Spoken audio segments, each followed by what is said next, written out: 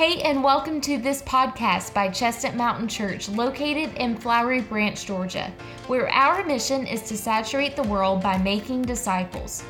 We invite you to check out our website at chestnutmountain.org and follow us on social on Facebook, Instagram, and Twitter at chestnutmtn_ to learn more about who we are.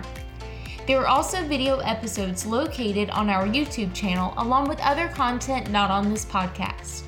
This episode features a sermon replay from Sunday's message. Let's take a listen.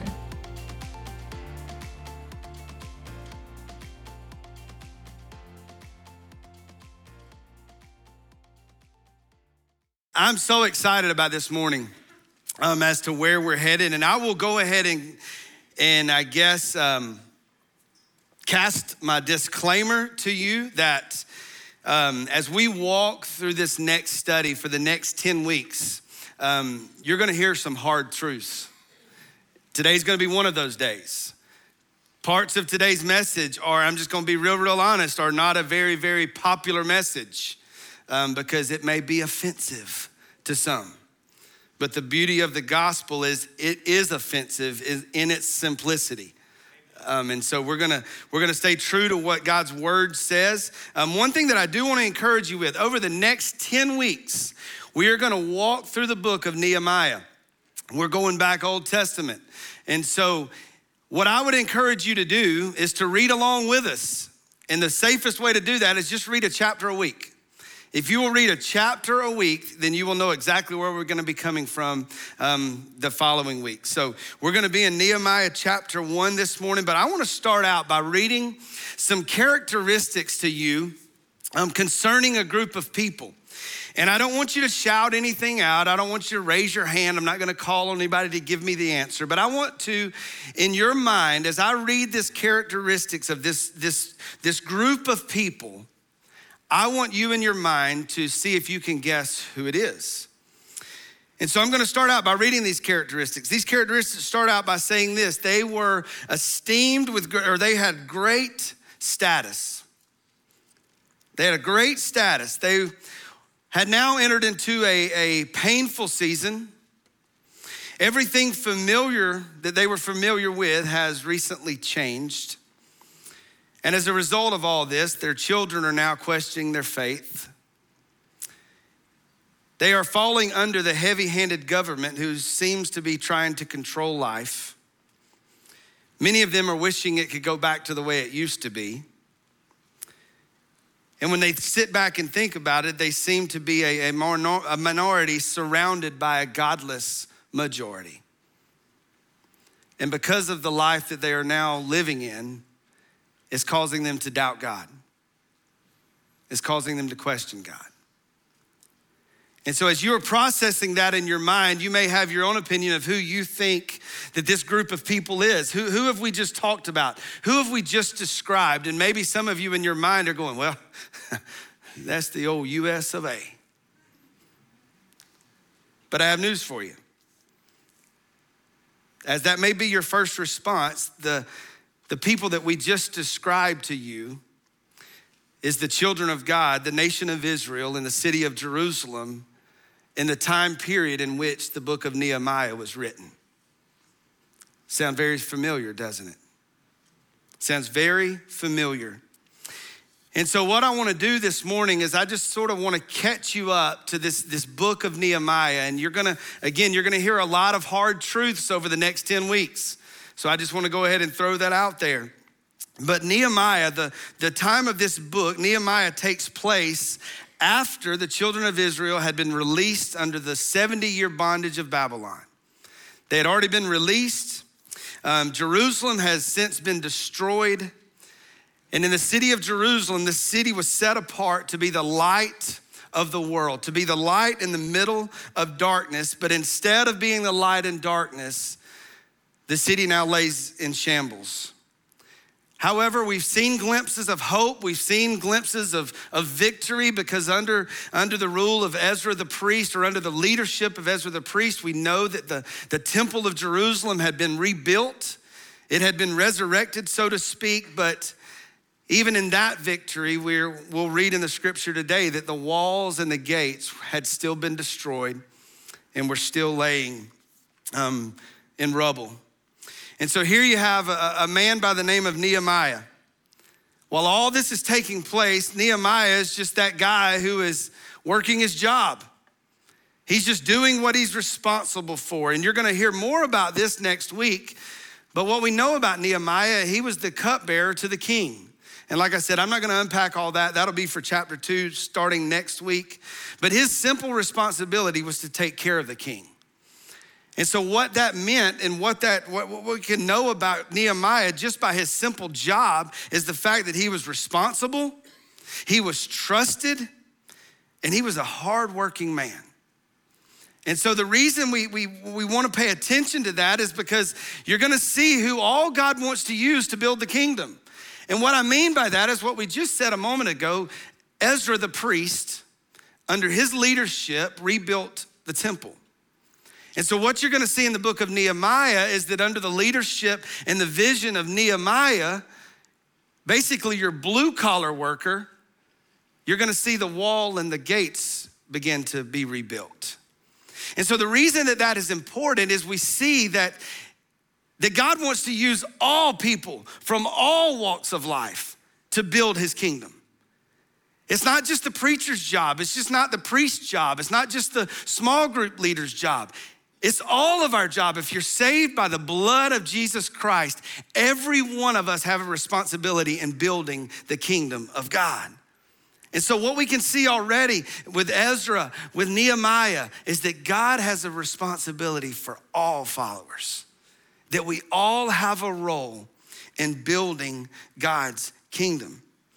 And so here Nehemiah is, he's doing his everyday job, he's doing what he knows is his responsibility, and out of nowhere it seems that his brother shows up. Hananiah shows up out of the middle of nowhere. And that's where we're gonna pick up in today's reading. So I want you to turn to Nehemiah chapter 1. And look, we're just gonna walk through this verse by verse by verse, okay? So I'm gonna start reading in verse 2 today. It says that Hananiah, one of my brothers, and some men from Judah came, and I asked them concerning the Jews who had escaped and who had survived the captivity, and I asked them about Jerusalem.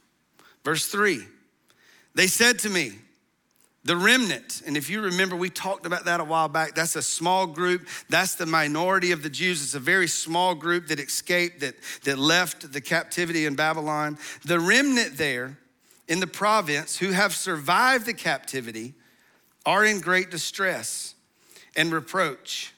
And the wall of Jerusalem is broken down and its gates are burned with fire. I like to make things simple. And so what we can take from this is I think this began as just a casual conversation. It's just like you passing somebody in the hallway. Hey, how you doing? And I think that's kind of where this conversation started out, but you're gonna see very quickly that it turns a quick 90-degree turn and as Nehemiah and Hananiah's conversation continue. But it's as if he shows up and out of nowhere, Nehemiah, just by knee-jerk reaction, says, hey, how's everyone doing? How's everyone doing? But then what his brother proceeds to tell him is he tells him the hard truth. And it's basically like he says, hey, you wanna know? Things aren't good. Things are not good. And so from this point on, over the next couple of verses, Nehemiah basically hears everything that he probably didn't wanna hear. A lot of scholars believe that this response would have taken Nehemiah off guard. And so many scholars believe that maybe in his mind that he knew that under Ezra's leadership that the temple had been rebuilt. And some scholars believe that he may have just assumed that, well, if the temple's been rebuilt, then the walls have been rebuilt, the gates been rebuilt, so Jerusalem is probably fine and dandy. Everything's probably going smoothly. Because y'all know we sort of live in that mentality a lot of times in our minds, in our families, and in our world that if it's out of sight, if it's out of mind, right? That whole no news is good news. How many of us have lived by that? If I haven't heard anything, then everything must be going smoothly. So a lot of scholars believe that that was where Nehemiah was, that really no news is good news. Haven't heard anything, so that means that things may be going okay. But we obviously see that as a result of his response, when he asked the question, how are you? That in this case, that no news doesn't always mean good news.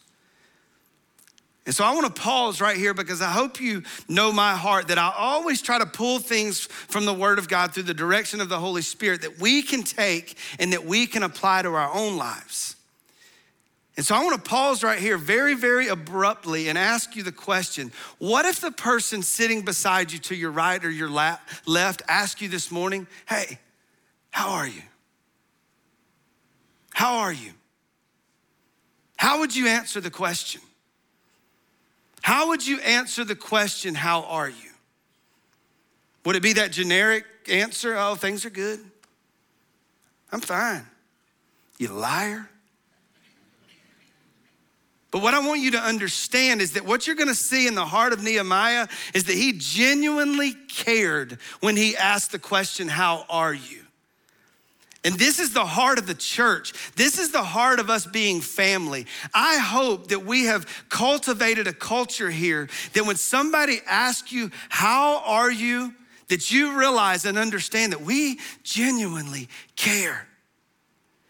We want you to share, how are you? The reason that we want you integrated and tangled up in small groups is because we believe that the body of Christ is surrounding each other with one another so that when we ask, how are you? We can be honest. That we can unpack how we really are. Because that's exactly what's happened in this conversation. Maybe it started out generically, how are you? But the brother looks at Nehemiah and he says, man, things aren't good. Things aren't good. And maybe this morning, if that person to your right or your left asks you, how are you? Your response may honestly describe the condition of Jerusalem. Man, things are in shambles. I'm in a mess right now. It seems that things are hopeless right now. It seems like there is no way out. But what I want to encourage you with this morning is I want you to understand that God places people in your life. God places people in my life who genuinely care, who want to know, how are you? So that's really a side note. So let's keep reading because I want us to see how much Nehemiah really cares. Look at verse 4. When he hears the response of his brother, verse 4, he says, when I heard these words, I sat down and I wept and I mourned for days. I was fasting and praying before the God of heaven. So ultimately what Nehemiah has heard is that Jerusalem is still living in rebellion, that they're still living in sin. And so as a result of that, we understand that Nehemiah really could have responded in a lot of different directions. He could have responded being angry with them. He could have responded being frustrated with them. Maybe he was even to the point that he could have gone, you know what, I just give up on that bunch. I'm just throwing in the towel on that bunch. They are hopeless. There is no hope. They've messed up one too many times. It's absolutely ridiculous. You know, but with that being said, I would venture to say if Nehemiah lived in our current context and culture, at the moment he heard this news, everything in him would have wanted to go straight to social media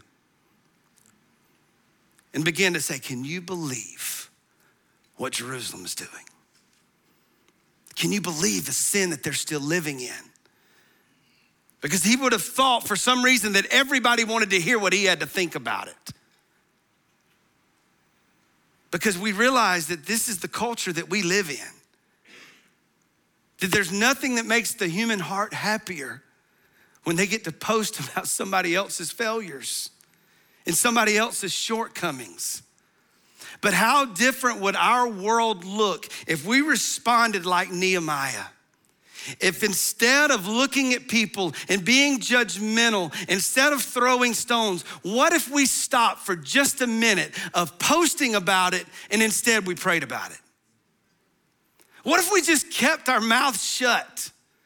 Because can I tell you that when we go on social media and we post things, people really don't care what you got to say.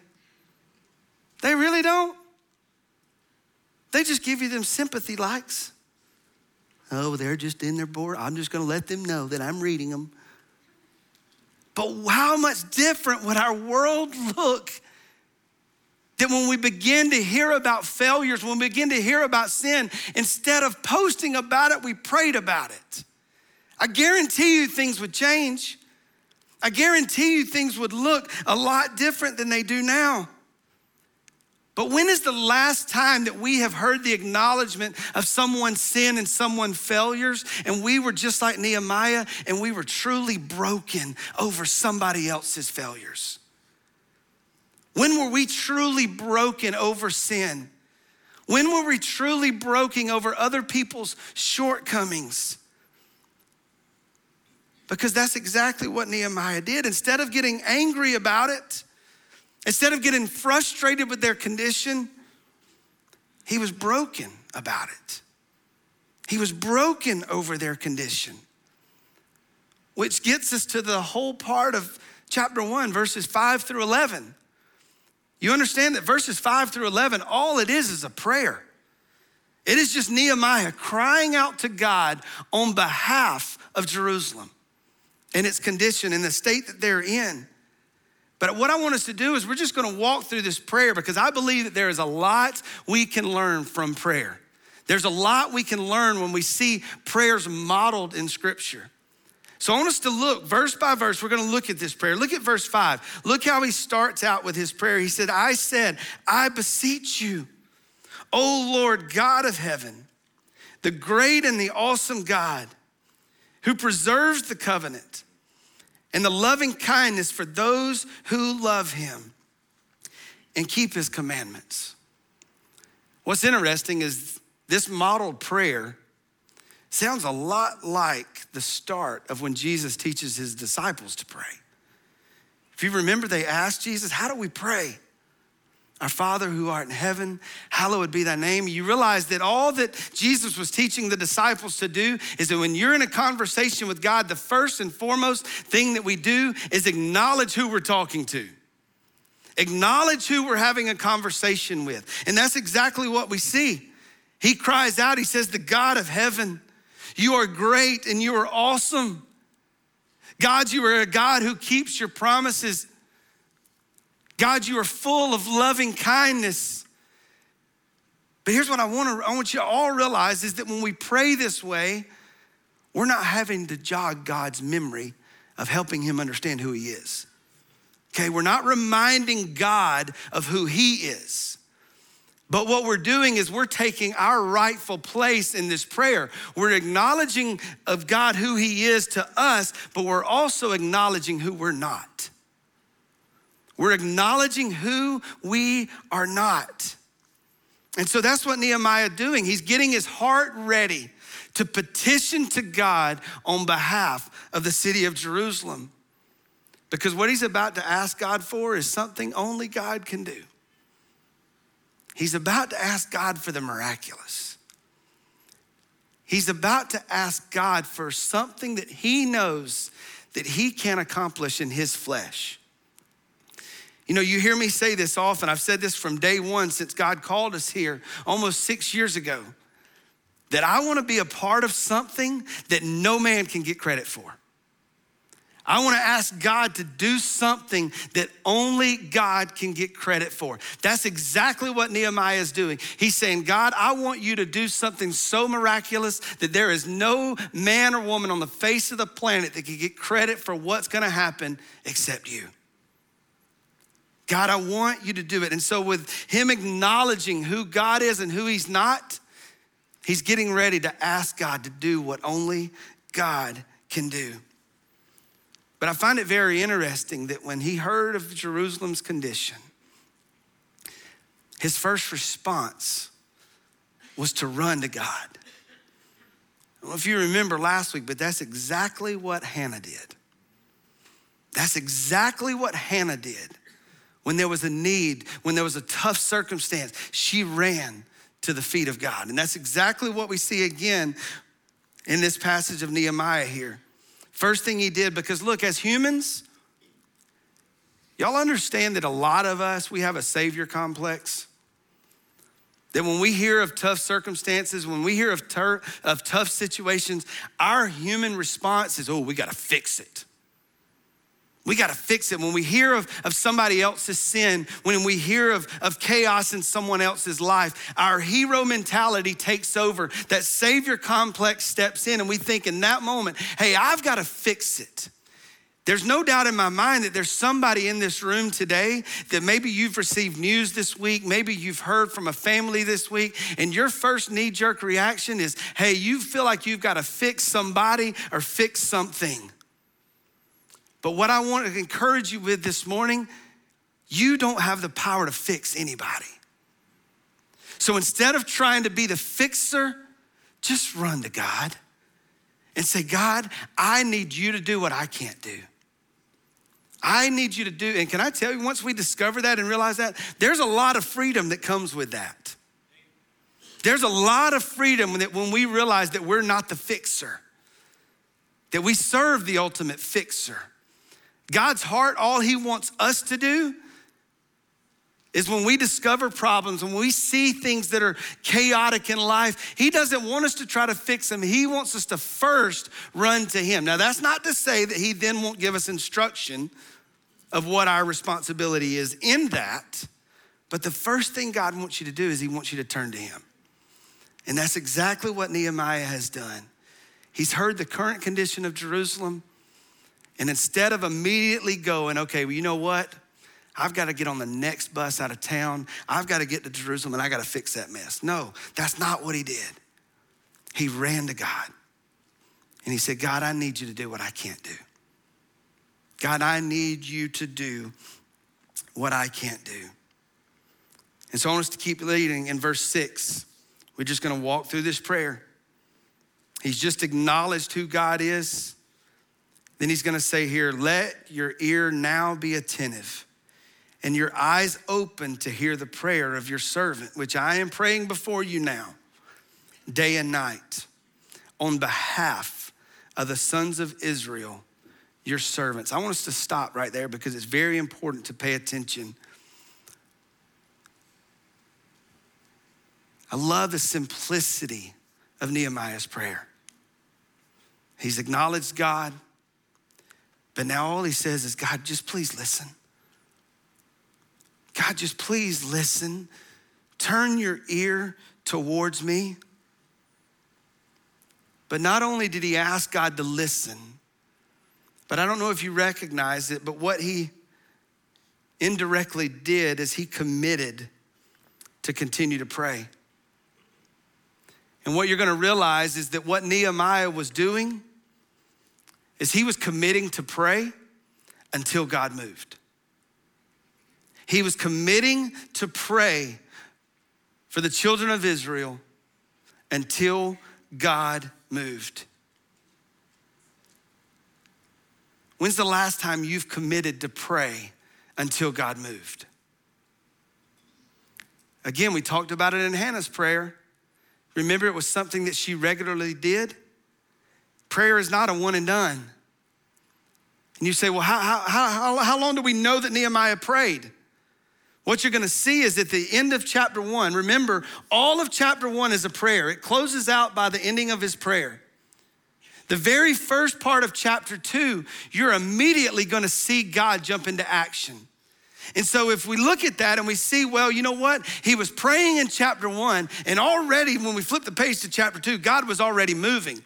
But what we have to make sure we understand is that you know how long the time period was from the end of chapter 1 to the beginning of chapter 2?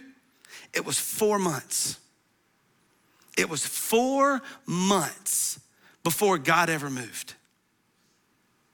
And so what we have to understand is that Nehemiah, not only did he say, God, turn your ear to me, but God, I'm gonna commit to pray until you move. And what we realize that according to these dates, according to the scripture, that he was devoted to pray for 4 months before God ever began to move. When is the last time you have faithfully and fervently prayed for 4 months until God moved? I don't want to answer that because it's very convicting to me. But have we ever prayed with such consistent that we said, God, you know what? I'm gonna pray and I'm gonna keep praying until you move. If that takes 1 day, if that takes 1 month, if that takes 4 days, or in this case, if that takes 4 months. Maybe in some cases it may take 4 years. But are you gonna stay committed to praying until God moves? And so maybe we can honestly give a response right now in this moment and say, you know what, today I'm gonna commit to pray. I know a family that's falling apart. I know a child that's gone astray. I know this or I know that, but God, today I'm gonna commit to pray about this situation. I'm not gonna post about it, I'm gonna pray about it until you move. So maybe that's your commitment today. Maybe you know someone in the room that needs you to be interceding on their behalf. Encourage them, text them, say today, hey, you know what? The Spirit of God convicted me today that I'm gonna pray for you until God moves in your life. I'm gonna pray for you until God moves. But let's keep reading the remaining part of verse 6. We see that his prayer shifts gears a little bit. He begins, it says, confessing the sins of the sons of Israel, which have sinned against you. Now I read that and I'm like, yeah, I can pray about somebody else's sin all day long. That was pretty easy. He's praying on forgiveness of the sins of everybody else. But it doesn't stop there. He goes on next. And he says there, we have sinned against you. I and my father's house have sinned. Verse 7, we have acted very corruptly against you, and we have not kept the commandments nor the statutes, nor the ordinances in which you have commanded of your servant Moses. So what Nehemiah does is he begins a prayer of repentance. He's praying on behalf of the nation. He's praying on behalf of his family, and now he's praying on behalf of himself. He's asking for God's forgiveness. And yes, it's easy to acknowledge the sin of others. It's easy to look at the condition of our country and pray for everybody else. But don't you dare forget to repent of your own sins. Don't you dare forget that when you got one finger that way, you got 3 pointing right back at you. Never forget to repent of your own sins. He says there that we've broken the law of Moses. Now, the law of Moses is referencing the 10 Commandments. And I know there's some teachings out there that will tell you, hey, you know what? You don't have to pay attention to the 10 Commandments anymore. We live under grace. We ain't gotta worry about the law anymore. We live under the grace of the shed blood of Jesus Christ, which, yes, 100%, that is accurate. However, what we have got to make sure that we understand is what Jesus said about this law. Jesus said, I didn't come to abolish it. I didn't come to do away with it. I came to fulfill it. And so as a follower of Christ, at the end of the day, the greatest guardrails that we can ever walk in being obedient to our calling and what God has saved us from is let's pay attention to the 10 Commandments. Let's pay attention to the law that he gave Moses, who knows how long ago. And I remember one time in student ministry, I preached a message that I was trying to teach our students. We've got to get back to where we love the law. That we've got to love these statutes that God gave Moses. And you say, well, why do we have to love the law? Can I tell you that we have to understand that if we break one law, which we know that in our human flesh, we have no power, no ability to fulfill the law. There's no way that we can follow all the rules. That's the whole purpose that God sent his son, Jesus Christ, to do what we couldn't do. So if you break one of the laws, you've broken them all. And as a result of that, there must be a price that has to be paid, and that price is death. And we know that that death was Jesus' death on the cross. So you say, well, where are you going at? The reason that we love the law, the ability for us not to keep it, is the very reason that we understand our need for a Savior. That when we break the law, we realize, hey, I can't do this in my flesh, so I can't depend on me, but I've got to be dependent upon the one who did it. And so instead of looking at the law and thinking, oh, we ain't got to pay that no attention, we got to be thankful for the law, because the law is the very thing that exposed our need for a Savior. This is why we love the law. So yes, we live under grace. But the very breaking of the law is the very thing that introduced us to that grace. Is because we know that Jesus did for us what we didn't have the ability to do ourselves. So Jesus paid that price. He paid the price because he fulfilled what we could not accomplish. And we know that when we place our faith in his finished work, then that's where our resurrection life is from. Not in your ability, but in his. But let's keep reading in verse 8. In verse 8 it says, but if you return to me. Let's go back. I'm gonna read verse 8. Sorry, that was verse 9. Verse 8, remember the word which you commanded your servant Moses, saying, if you are unfaithful, I will scatter you among the peoples. Now here's where we have to pay attention, because I'm gonna tell you right now, what you're gonna hear for the next probably 10 minutes is not popular. What you're gonna hear for the next few minutes is not a lot of fun.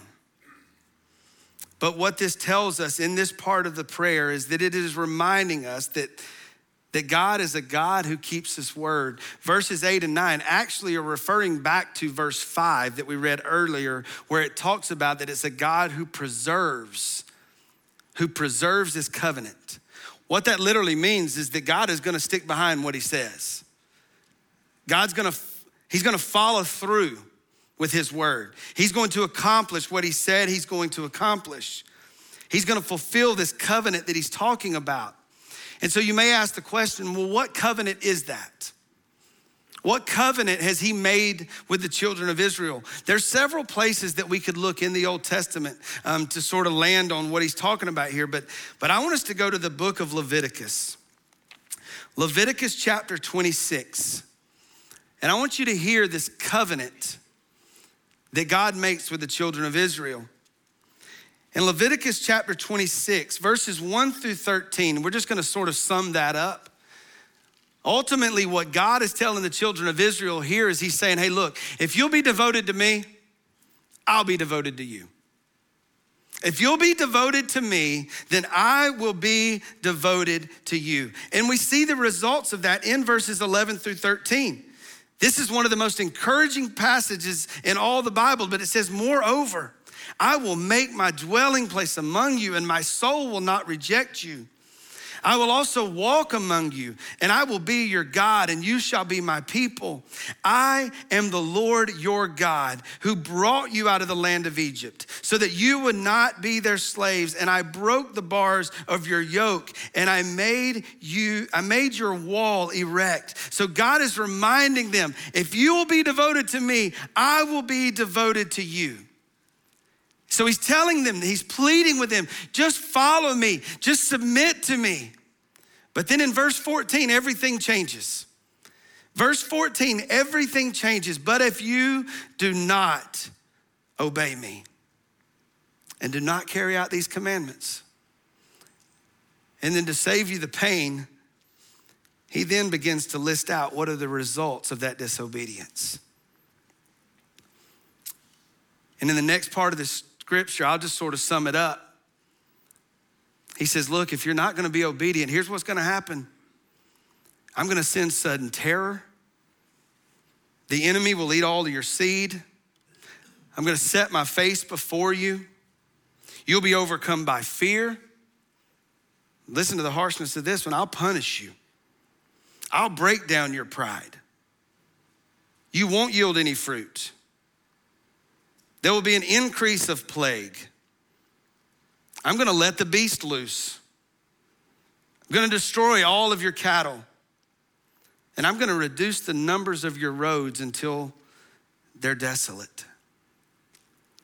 We hear this warning in Leviticus, and now we fast forward to see the current condition of Jerusalem, and we see that God is fulfilling what God said in the covenant. As a result of their disobedience, look at the chaos that has taken place in Jerusalem. And I don't know about you, but when I read this, when I hear of what God has warned them of and now what's playing out in later scripture, I'm sitting there, there's two thoughts that probably come to your mind. And the first thought may be this: man, the devil's really at work in Jerusalem. Man, the devil's really at work in the children of Israel's life. Maybe we even look at this and we even hear the warning that God has given to the children of Israel. And maybe that's even how we look at our country and we say, man, the devil's really at work in our country. Maybe you look at our schools and you say, man, the devil's really at work in our schools. Maybe in some cases we look at the church and we say, God, the devil's really at work in the church. Or maybe when you look at your home, you're thinking, man, the devil's really at work in my home. Or maybe you examine your own life and you say, God, the enemy's at work in my life. And I would agree with you. That statement's pretty easy to say. Yeah, there's elements of truth to that fact that yes, the enemy's at work. The enemy's doing a lot of negative things in all of our lives. And it would be very easy to cast blame. Now listen to me, I'm not advocating for the devil. I want you to hear my heart in this. But can I just tell you that we give the devil way too much credit? The enemy doesn't need any more advocates, okay? When Nehemiah heard of the condition of Jerusalem, never did you hear Nehemiah say, man, the devil's really at work in Jerusalem. Can you believe that? Can you believe what the enemy's up to? What we have to understand, listen to me, here's the hard truth that you're not gonna hear a lot of places. What we've got to realize is that the chaos maybe in our world, the chaos in our homes, the chaos in our school, it's not a work of the devil, but it's a reflection of the result of disobedient Christians. It's not always the devil's fault. A lot of times it's the child of God's fault who's rebelling against what God has commanded and instructioned us to do. And yes, we leave the door open for the enemy to go to work. But can I tell you that a lot of the chaos we see in our world, a lot of the chaos that we hear about in the home has nothing to do with the devil, but it has everything to do with the disobedient church. That we're not standing on the truth of God's word, that we're not holding true to the commandment of what God's word tells us to do. We've got to quit casting blame on everyone else, and we've got to take ownership. We've got to take ownership to what is our responsibility. And here's the message to the Christians in the room, the followers of Christ. Listen to me. We can't live like the world and get angry when God doesn't bless it. We can't live in sin and then get mad when chaos happens. It's not the devil's fault. It's not God's fault. Newsflash, it's yours. We've got to stop casting blame on the consequences of our sin. We can't live, act, talk, and walk like the world and expect God to bless it. God will not bless sin. He's not gonna do it. So maybe that's just the first thought. You say, well, Brian, what's the second thought maybe that came through my mind? You know, when we hear of God's warning to the children of Israel, and we see the results of what's taking place in Jerusalem, maybe that second thought is, man, that doesn't sound like a loving God. That doesn't sound like a loving God. And I would agree with you on the surface that what we've read thus far doesn't seem like a loving God. But if you keep reading in Leviticus chapter 26, what you're gonna hear is the heart of a loving father.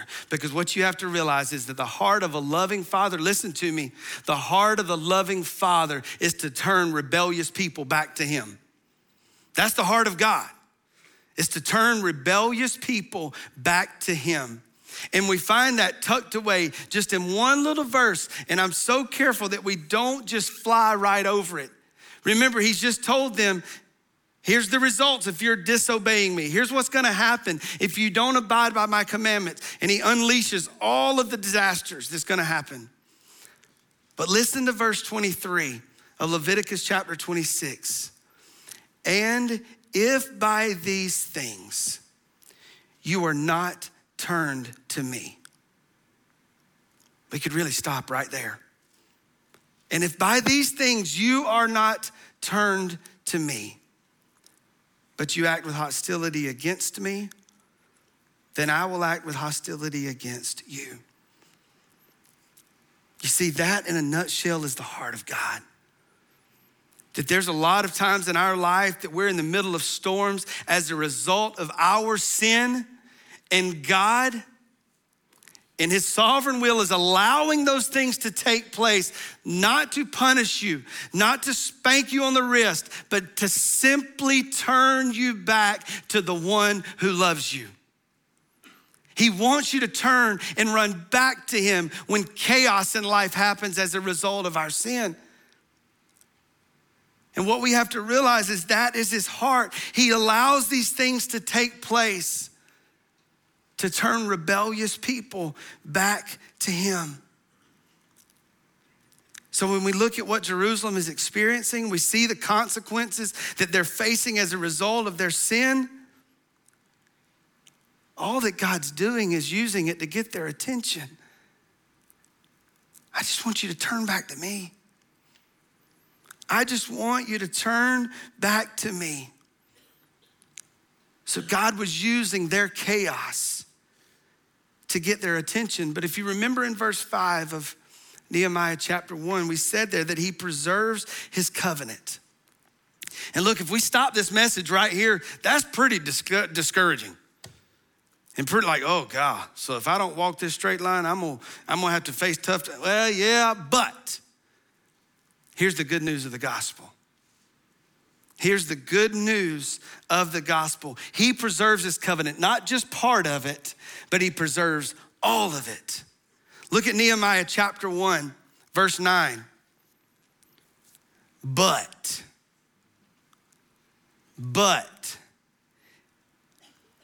and I don't know about you, but this is all of our story.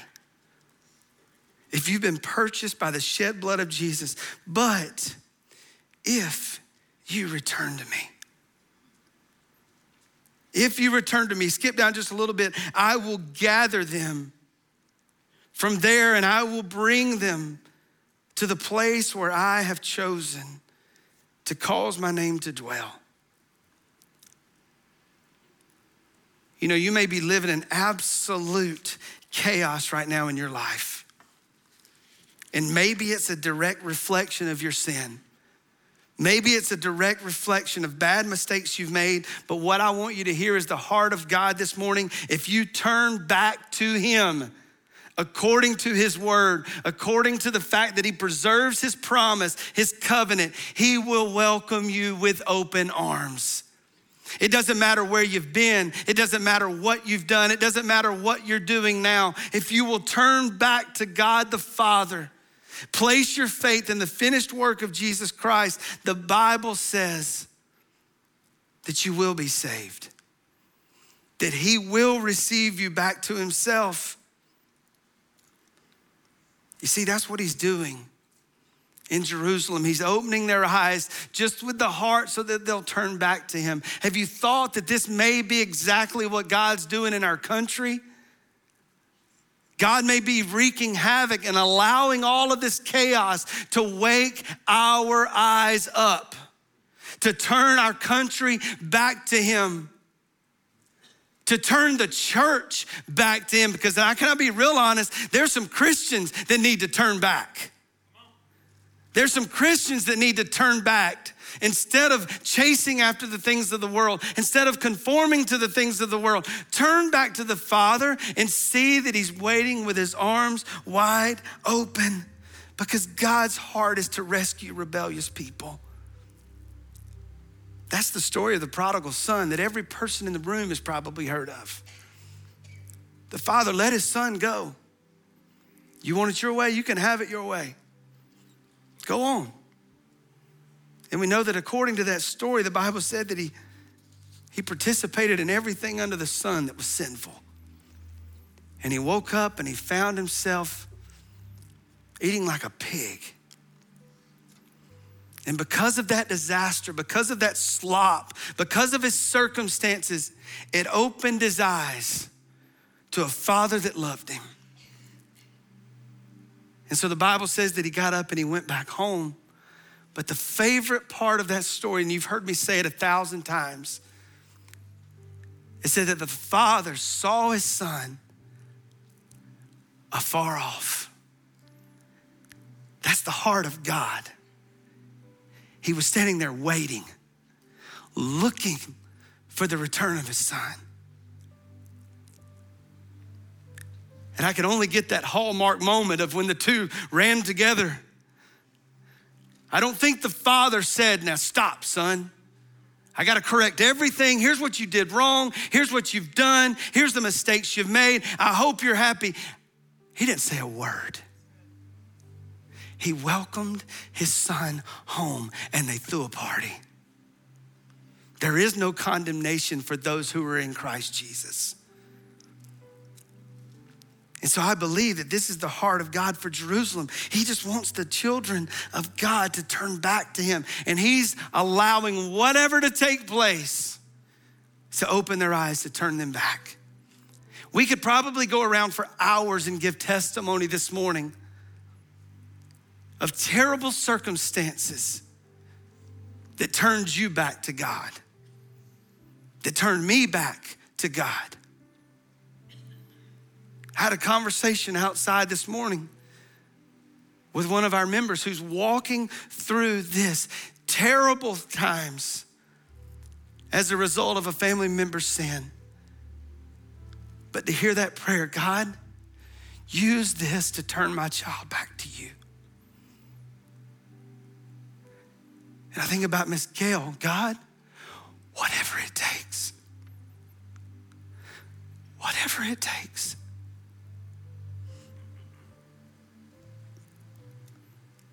Because you see, Nehemiah knew how much God loved his children. If you read verse 10, listen to him. He declared them yours. These are your people. You've redeemed them. And God, I know that if you redeemed them once, you'll redeem them again. Because God, you love them that much. But then we're going to read this last verse, verse 11.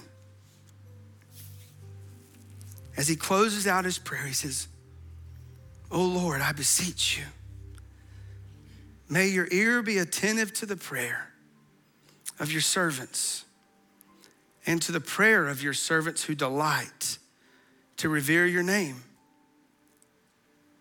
And make your servant successful today. And grant him compassion before this man. Now I was the cupbearer of the king." Now I'm not going to unpack that because that's what you're going to get in chapter 2. But if we read that prayer on the surface, for me, I read it and I think, man, that almost seems self-absorbed. That he's asking, God, let your servant be successful. But what you're gonna hear and what you're gonna discover even next week is this whole heart behind God allowed me to be successful. All he was simply doing was making himself available and saying, God, use me. God, if you can use me in the restoration of Jerusalem, God, I'm yours. God, if you can use me in the rebuilding of your kingdom, God, I am yours. Because remember, the walls are still destroyed. The gate is still destroyed. But the heart of Nehemiah, he's saying, God, I want to be a part of what you're doing. And so God, I'm making myself available, but God, you know for me to be available, I'm gonna need some favor with the king. So God, I need your help. But God, I'm available to do whatever it is that you've called me to do. You know, when we look at the condition of the world around us, when maybe you look at the condition of your home, maybe the condition of your workplace, you see problems, you see things that need fixed. The first thing I would encourage you to do this morning is, number one, run to the Father. Beg God to do what you can't do. But most importantly, make yourself available. And say, God, use me. God, use me to build your kingdom. And what you're gonna hear is Nehemiah left the comfort of everything he knew in order to be used by God to build the kingdom. And so for the Christian this morning, maybe that's your prayer today. Is, God, how can I be used to build the kingdom? God, how can you use me in my workplace? God, I don't want to fix it, but God, I want to be available for you to use me. And I know the language that we use here often is we just say, yeah, I'm putting my yes on the table. So God, here it is. Put your yes on the table before you even know what it is that God asked you to do.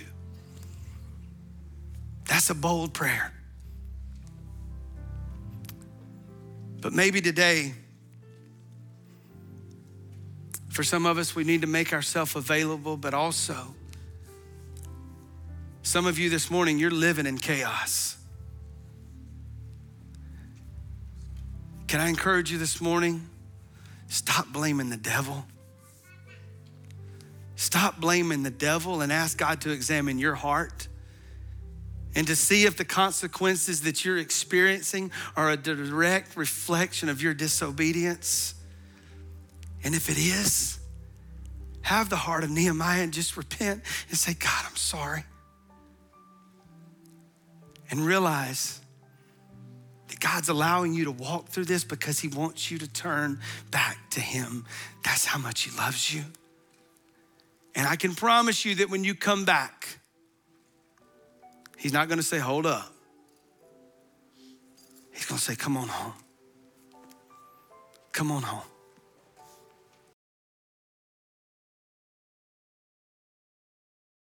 Thank you so much for listening to this episode. If you made a decision or if you have any questions about salvation or anything about this Christian journey, one of our pastors would love to connect with you. So to connect and find out what your next steps are, go to our website at chestnutmountain.org/nextsteps, and there will be a form for you to fill out so one of our pastors can connect with you. We also want you to do 3 things right now. Number 1, leave a review on this podcast. Tell us what you think, and also a review allows us to reach even more people. Number 2, subscribe to this podcast if you haven't already so you don't miss an episode during the week. And number 3, we want you to go check out our Chestnut Mountain Church YouTube channel. So maybe there's some visuals in this episode that you couldn't see but wanted to see, and that's why we have video versions of these episodes along with other content not featured on this podcast right now on our YouTube channel. Lastly, we invite you to join us live for worship on Sunday mornings in person at 9 o'clock or 10:45 a.m. Eastern Standard Time, or online at 10:45 as well. Learn more about us on our website at chestnutmountain.org. And don't forget to follow us on social at chestnutmtn_ for more encouragement and to see all what God is doing in and through CMC. We love you, we're praying for you, and we'll see you next time.